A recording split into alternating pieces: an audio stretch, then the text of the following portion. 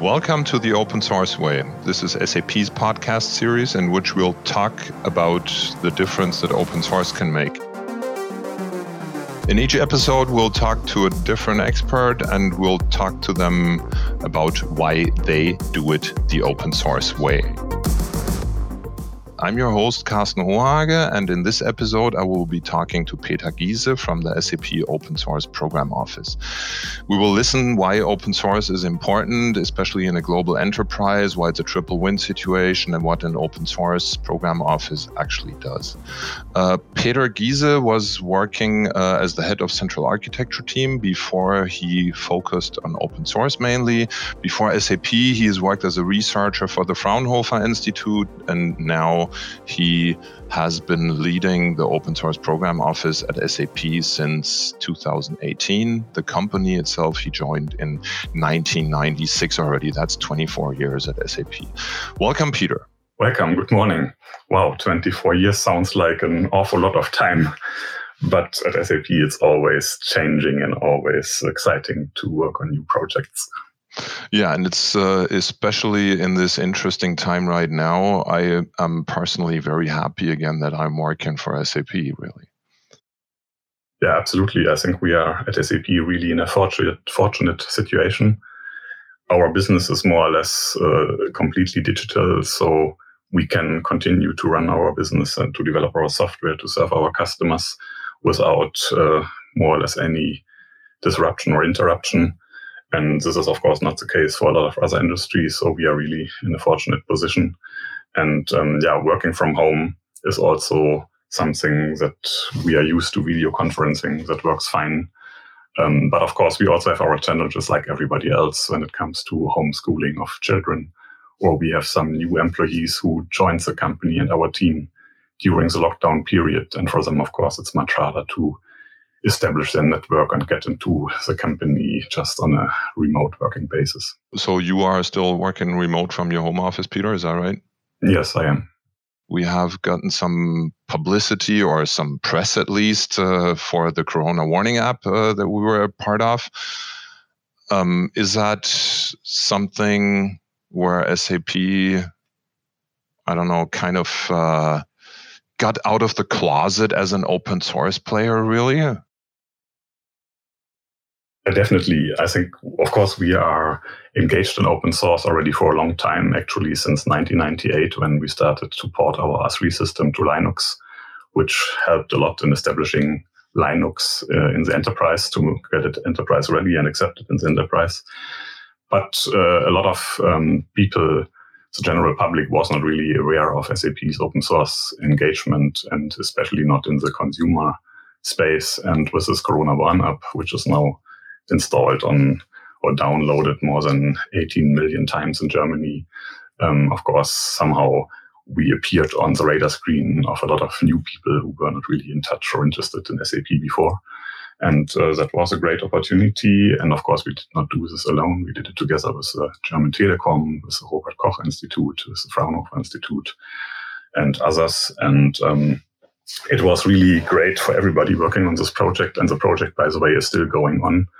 To be able to help maybe a little bit in mitigating this crisis and fighting the virus. So what you're saying is now SAP has become visible, but even though we're a proprietary software vendor usually, and for that the world knows us,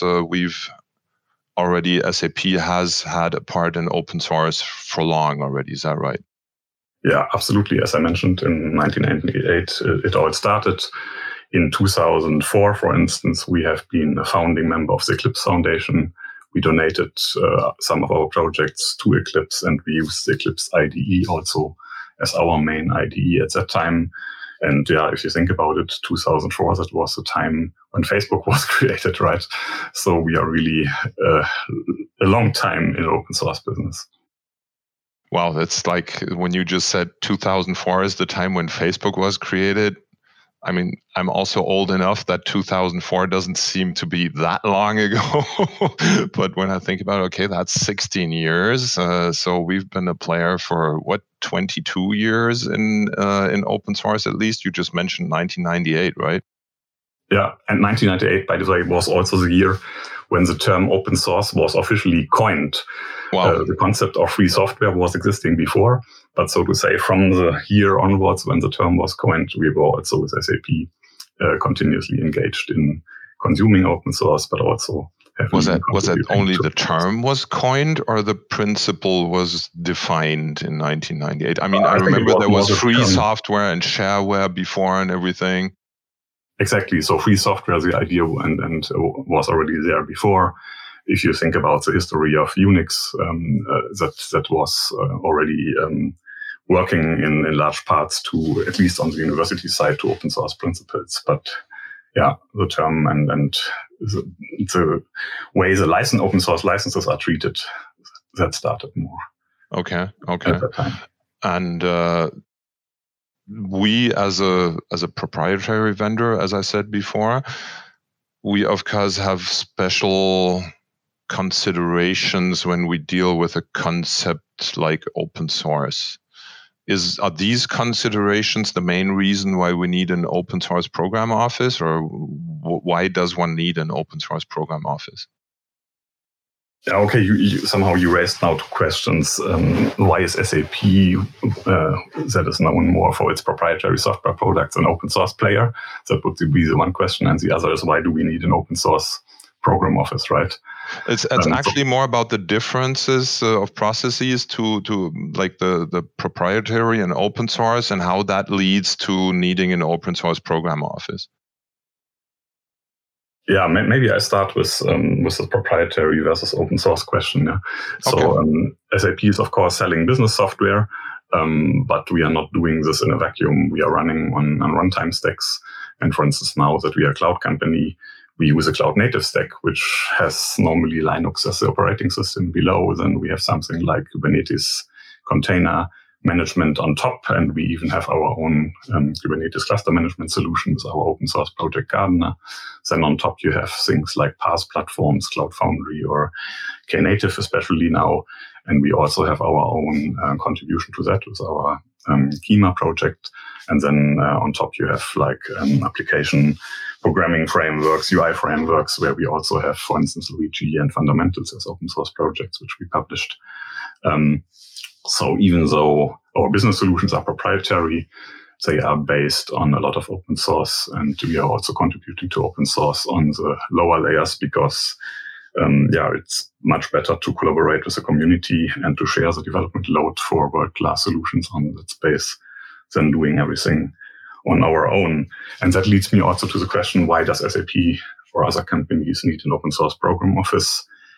Somehow the usage of open source is growing exponentially. If you, for instance, SAP, the number of open source components that we are using in our software has more or less doubled from the year 2018 to the year 2019. And such a dramatic growth also somehow requires that you reduce manual steps, for instance, when it comes to license or security scanning. And that means somehow that you have to automate more of the open source management tasks that you are doing. If you consume a lot of open source components, then we also want to contribute bug fix to these components or features that we are requiring. We want to contribute to the open source community. That also means that our open source contribution, so-called outbound processes, have to be streamlined and should be simple and not too bureaucratic. And in the end, as you said, we are also developing proprietary software, but still also for those developments, we can benefit from open source principles, just applying them in-house so that different teams at SAP can contribute also to our proprietary projects in-house in an open source fashion. This is what is called inner source. And for instance, one of the three major tasks of the open source program office at SAP is to support the inner source movement and to educate teams about it, to help them to grow and nurture inner source at SAP. So, like, as a short summary, basically, the program office defines process, or first records needs, defines processes, and then supports in the execution of the processes. It's not so much dealing with the technology itself, right? Yeah, in the end, the open source program office is about managing open source in the enterprise. Okay. And that comes in three flavors. That comes For our contributions to open source, that's what we call outbound open source. That regards consumption of open source, that's what we call inbound open source. And that's about applying open source methodologies also for our proprietary in-house development. That's what we call inner source. And in the past, when companies started to work on these three areas of open source, it was a lot about risk management. And that's why, if we are honest, it was a little bit about policing. If people wanted to use an open source component, they had to fill out a lengthy document, and then they needed approvals from different instances. Or if they wanted to contribute to open source, they needed approvals as well. A certain level of approvals is still required today, but the change that the OSPO did was we wanted to turn the whole thing from policing our developers to supporting our developers. And now it's much more about empowering them, giving them guidelines of what they have to consider if they want to consume open source or contribute to open source, but less about lengthy approval processes. So we have very much streamlined all the processes. Instead of weeks, normally now or months, it only takes days or weeks to get, for instance, approval to publish a project as open source. And instead, we see us in OSPO more as a supporting entity where we try to coach them, to give consulting, to help them in reaching their goals by using or by contributing to open source. No, that was a lot about SAP developers contributing to open source projects in the open source program office. It's also your job the other way around, right? Defining the processes for the usage of open source, or is that somewhere different? Yeah, that's what I call it inbound open source. That's okay. Now, only because you talked about the processes for the outbound pretty much now, and I seem to remember there's often equally much legal and process considerations when it comes to using open source due to heterogeneous license models and so on, right? Absolutely. Most of the companies even start on the consumption side. So their first endeavors with open source are normally of the form that they are using some open source components to build their own solutions. And whenever you use open source software, then you have to make sure that you are compliant to the according open source licenses. So that's all the topic about license compliance. You have to make sure that the open source components you are using are not containing known vulnerabilities. That's why you're doing security scans. That's the topic of security. And also, of course, you have to be able to operate those open source components as part of your solution. And those three areas are also typical tasks of OSPO to automate as much as possible of that, and to also provide guidelines for how to do that. There was just a question forming in my mind. That is because we talked about processes and defining processes, and but also about technical aspects. The question that formed in my mind was, as the head of the open source program office, do you have more interactions with management and the legal department, or more interactions with actual developers? Yeah, that's actually a very good question. And I would say it depends a little bit on where you are within the life cycle of your open source program office. When you establish a new open source program office, then typically you are dealing with the basic tasks of managing open source. That means managing the consumption. For that, you need processes and tools for license scanning, for security scanning, things like that. And also, for contributing to open source, you need guidelines. Probably there's some kind of approval form for new outbound projects. And that's where, of course, you are more interacting probably with management, with legal teams, with tools teams. And then once you have done your basic homework of this phase one of an OSPO, so to say, then normally you start much more in contributing to open source, starting your own open source projects. And once a company is doing that, then of course the whole companies with these outbound open source projects is more engaged with the communities and with development. And also the OSPO then normally is more engaged with the developers driving these open source projects and contributions, and with the calling communities. And of course, the obvious follow-up question is, which phase are we in at SAP? As always in life, there are iterations. So the whole open source management is more or less a task of continuous improvement. So also on the tooling and process side, we try to continuously simplify things, to improve them, to improve the degree of automation. But I think we are also very much in phase 2. So actually in 2019, according to the Open Source Contributor Index, SAP was the 9th largest commercial contributor to open source on GitHub worldwide, which I think is a significant sign of our contribution level. That sounds a lot higher in the ranks than most people would probably put us by the sheer name SAP, right? Yeah, absolutely. The To-Do group, which is a group inside of the Linux Foundation, where open source program offices are collaborating. Also, we from SAP are collaborating. They did a survey in, I think, 2019, where they asked like 2,700 companies how they perceive different open source players as good open source citizens or not. And there was also a question about how SAP is perceived. And if I remember correctly, more than 50 or around about 50% of the respondents said they were not aware of the fact that SAP is engaged in open source at all. Wow. Which is a stark contrast to our being 9th. Rank 9 of contributors. Exactly. Yeah. Can you just name some example who's on places 1 to 8?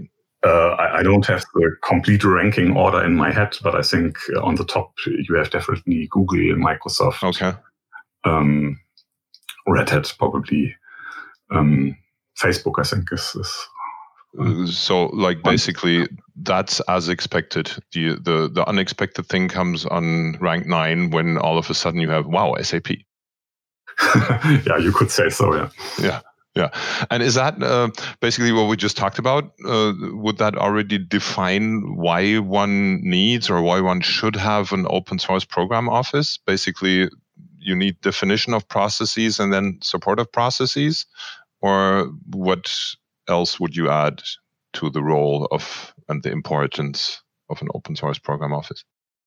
Yeah, indeed. On the one side, with our simplified contribution processes, I think we have supported our developers that they have an easier time to contribute to open source, and that's why we see us climbing the ranks.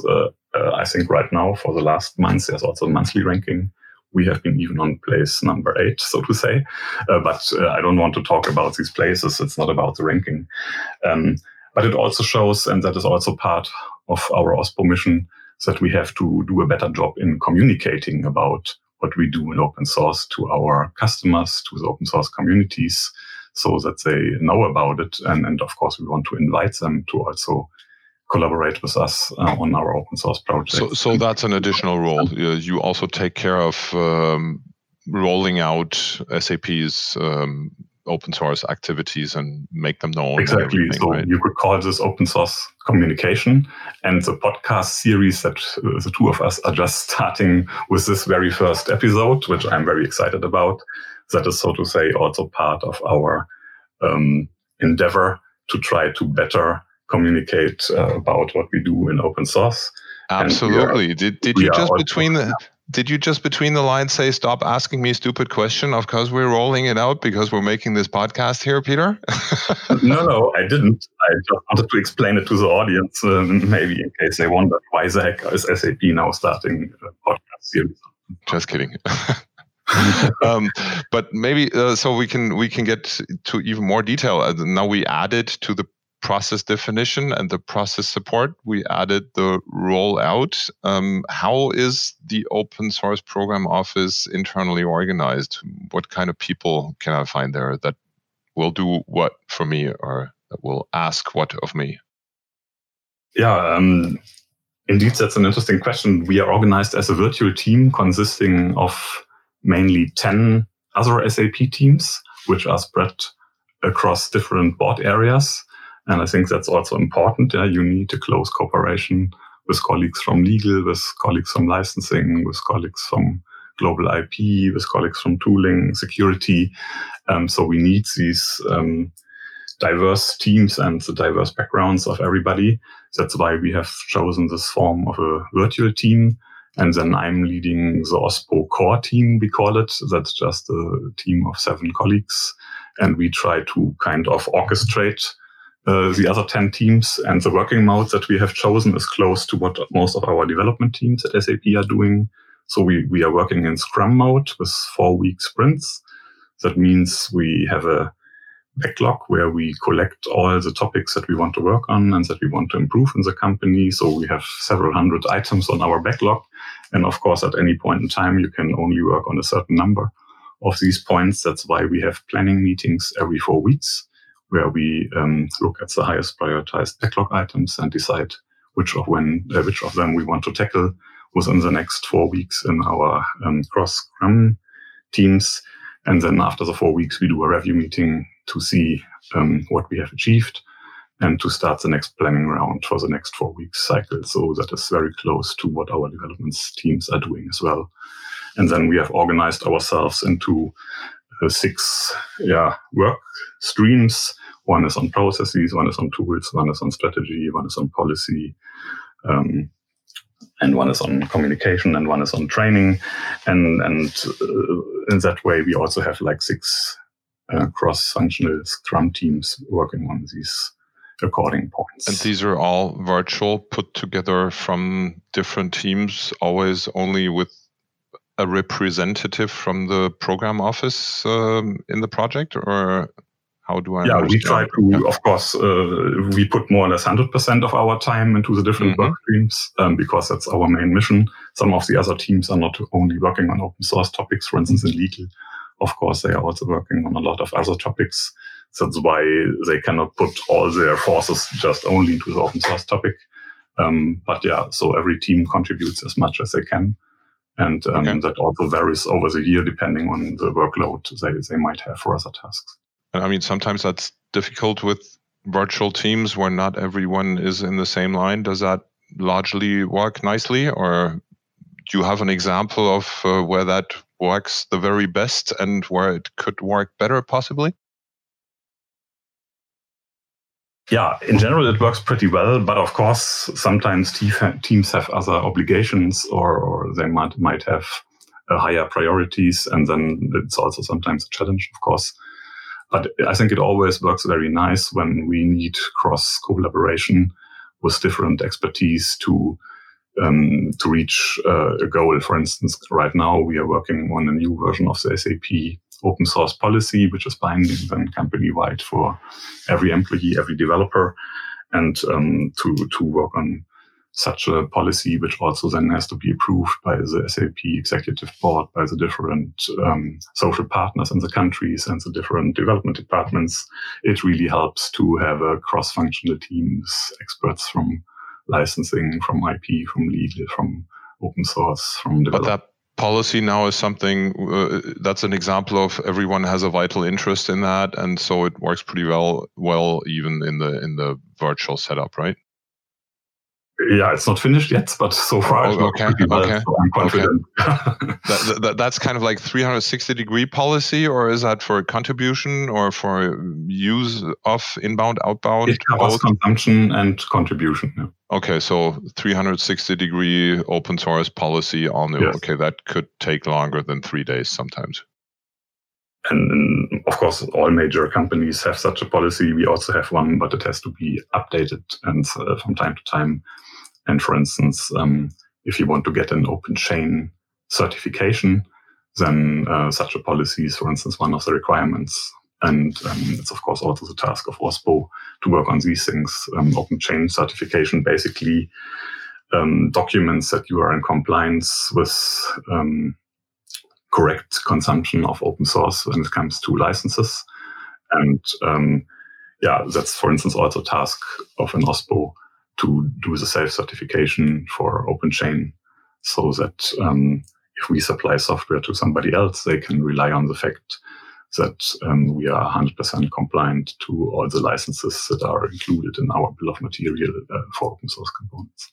Sounds important, especially for, as I said, and as we know, a usually proprietary vendor of software where there is probably a larger damage when we do not comply to such things, right? Yeah, that would be in general, of course, a bad thing to not comply. And especially in industries like in the car industry, where they have a lot of suppliers and basically every intelligent part nowadays contains also software, and they deliver the whole car to their customers.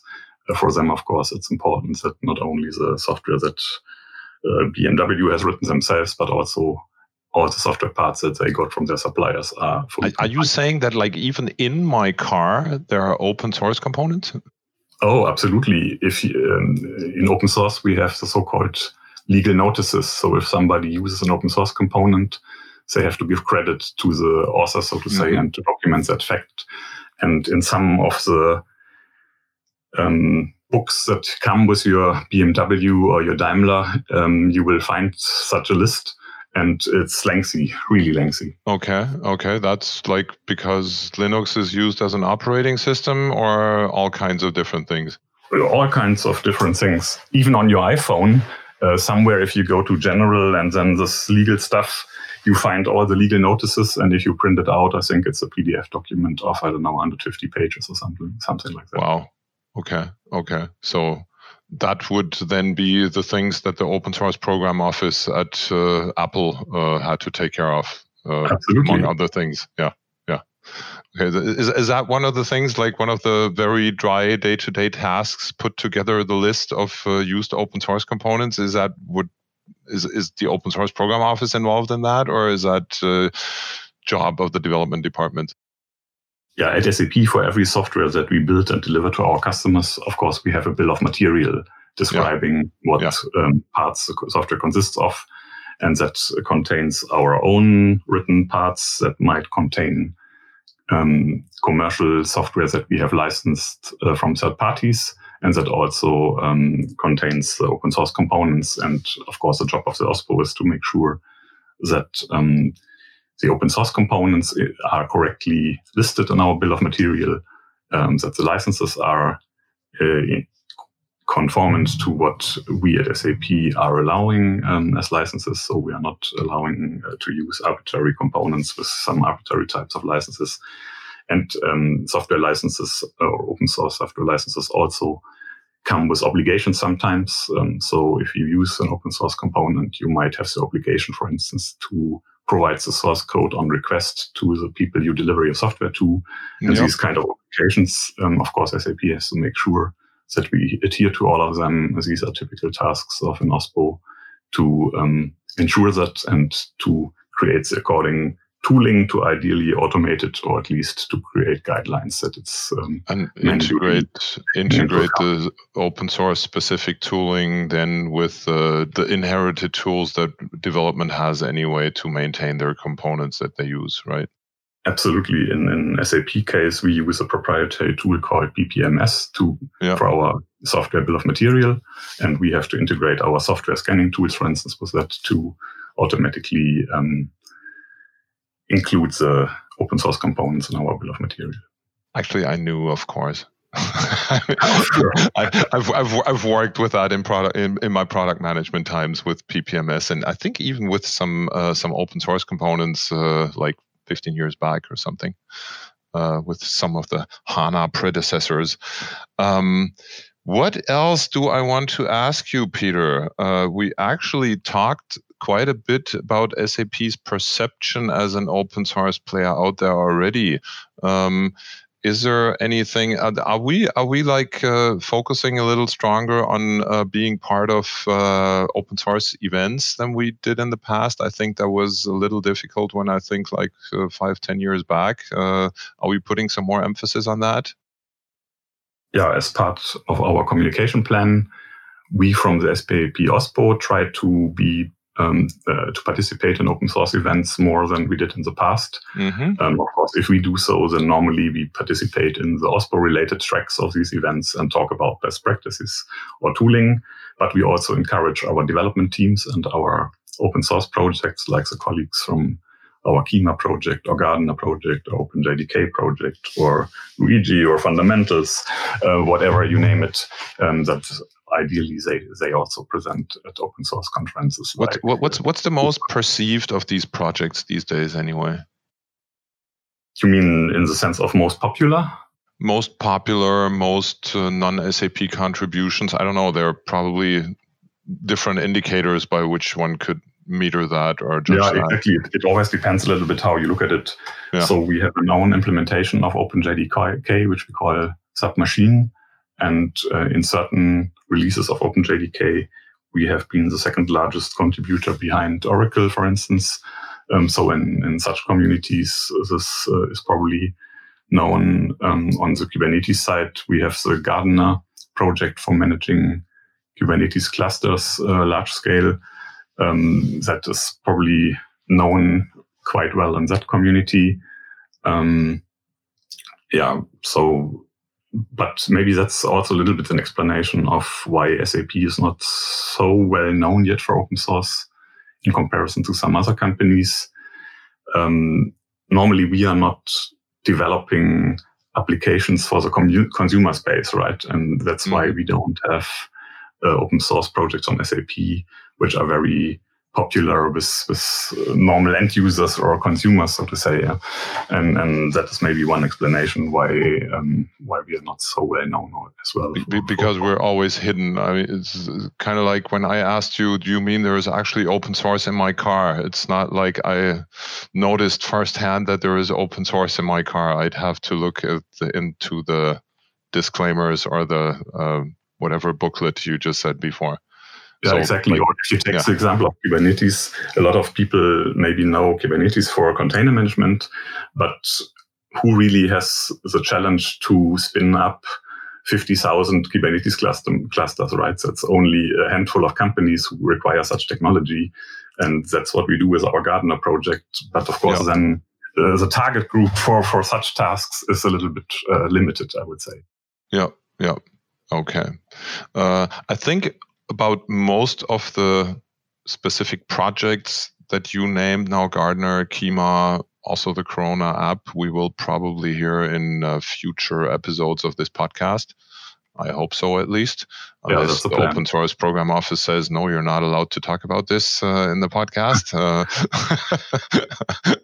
But I don't think you will.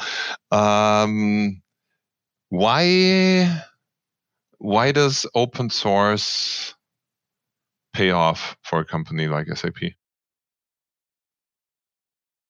If it's done right, I would say it's not only paying off for SAP, but it could pay off for every company. Of course, the trick is always to find the right mix. And if I would generalize, I would say most companies would probably not share with the public the parts of their solutions that are core to their solutions as open source, but they more share what is not mission critical for themselves. Yeah? So at SAP, for instance, we are not in the business of selling cloud infrastructure solutions or of selling Kubernetes as a service or so. And we are in the business of creating intelligent enterprise end-to-end business processes. So that's what we sell. And of course, it makes sense for us to share what we do on the lower layers of the technology stack. So we benefit on the one side from the community, from the works they do, for instance, on Kubernetes. And we also give back to the community what we do, for instance, on the cluster management side or on the Kima side with respect to integration of different systems and providing something like function as a service with Knative. And that way, I think for every company, they have to find, of course, their own way of how to combine their commercial interests with open source. There are companies like Red Hat, which are completely open source, so everything they do is open source. They have found a different way, but there are not too many companies doing that. oftentimes companies are running open source in the cloud as a managed service, and then they don't sell the license to run your software locally, but they basically sell a subscription to their service, and then open source is a nice way of building it and getting contributions from others.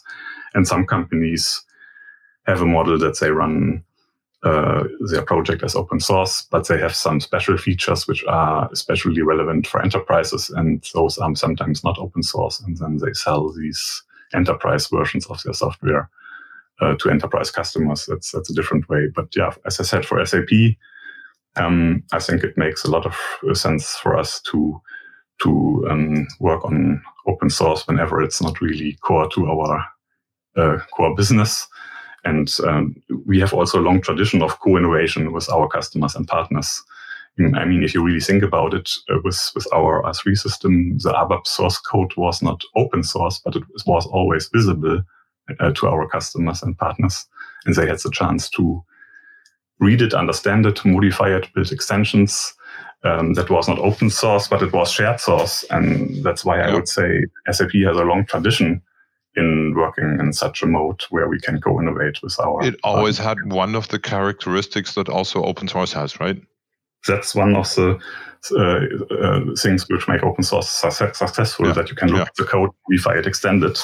And even though we did it under a different license, I think, we have a long tradition in doing so. And we have really learned that this is the right way to cooperate with your customers and partners. So if I got you right, you basically named all three sides that you say have a benefit. That's SAP ourselves, that's the community, and that's the customers and partners who have always benefited from the shared or the shared code, and now are benefiting even from other effects of open source software. So it's a triple win, basically. Yeah, maybe. Of course, there are also the developers as a group, which we can talk a little bit about. And also, if we talk about customers and partners, if you look at it from their point of view, then of course every customer would like to avoid a vendor lock-in. They also have to hire developers to build what is specific for their solution or to build extensions. And for them, if a solution is in large parts based on open source, then they have a chance to get support for those open source parts, not only from the direct vendor, but also from other sides, from other vendors, from the community. If large parts are built on open source, then they have a better chance to attract developer talents to their own company, because normally if people come from the university or from somewhere else, they prefer to work on open source. The knowledge that they build up on open source is independent of a single company. So a developer with open source can kind of also avoid a company lock-in, right? Mm-hmm. Because he's not acquiring proprietary knowledge, but knowledge that is of general validity also in other companies. And that's one of the advantages that developers have. And of course, open source also allows developers to work with world-class experts on specific topics. If you take the topic of Kubernetes cluster management, then our developers are able to work with the specialists worldwide on that topic, because we do it as open source in the open. Yeah. And that is, of course, also raising the engineering level on all sides, because there's a constant exchange of best practices and of world-class experts. And is that really pretty open? Is it really a each one teach one attitude, or is there still some, I don't know, this is mine and this is yours thing in these kind of projects like Kima, for instance? I mean, the fact that we publish the source code first of all means, of course, everybody has a chance to look at it and read it. That's why it's very democratic. And whenever somebody has an idea that something should be done better, he is free to create a pull request. And then we have the concept of peer review, right? There will be reviews by others. And that way, with the pull requests and the peer reviews, normally I would say it's like Darwinism, the best solution wins. Sometimes there might be a little bit of politics or egos involved, of course. It's all human beings. But in general, I think that's the most successful model of coming to the best and most technically sound solutions. The last part was what I was getting at. It's more on the not so much on the organizational side, but on the individual people side. Do you feel that this is really a very cooperative environment that open source is creating? Does that, like, also by emotionally, does that work?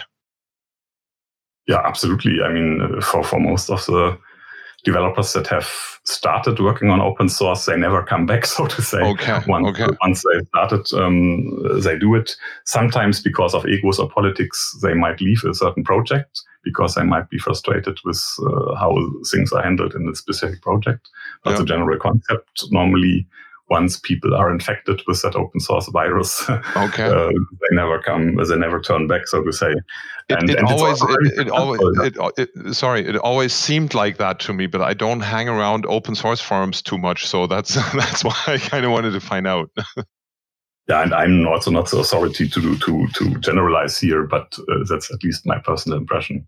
Okay. And if you look at major areas of technology like machine learning or the cloud native computing, the whole stack, IoT, blockchain, cryptocurrencies, basically all these topics are, I would say, to 99% driven by open source nowadays. That speaks for itself. A single company, even a company on the size of Microsoft or Google, has a hard time nowadays to come up with better proprietary solutions than the worldwide open source community. Okay, sounds cool. When I just said sounds cool, let's maybe get to the key takeaways of the day that we have. I think we talked about most things that we can talk about around the Open Source Program Office, or is there any field, any topic that you actively want to share, Peter? Yeah, I would say if you take one thing away about the Open Source Program Office from this podcast, then I would say the SAP Open Source Program Office is here to nurture, grow, and support on the open source side instead of policing. So internally and externally, whenever you have an inquiry or you need help for open source related to SAP, please approach us. And I think we definitely want to enter the next phase of having more interactions with the worldwide open source community, even more than in the past.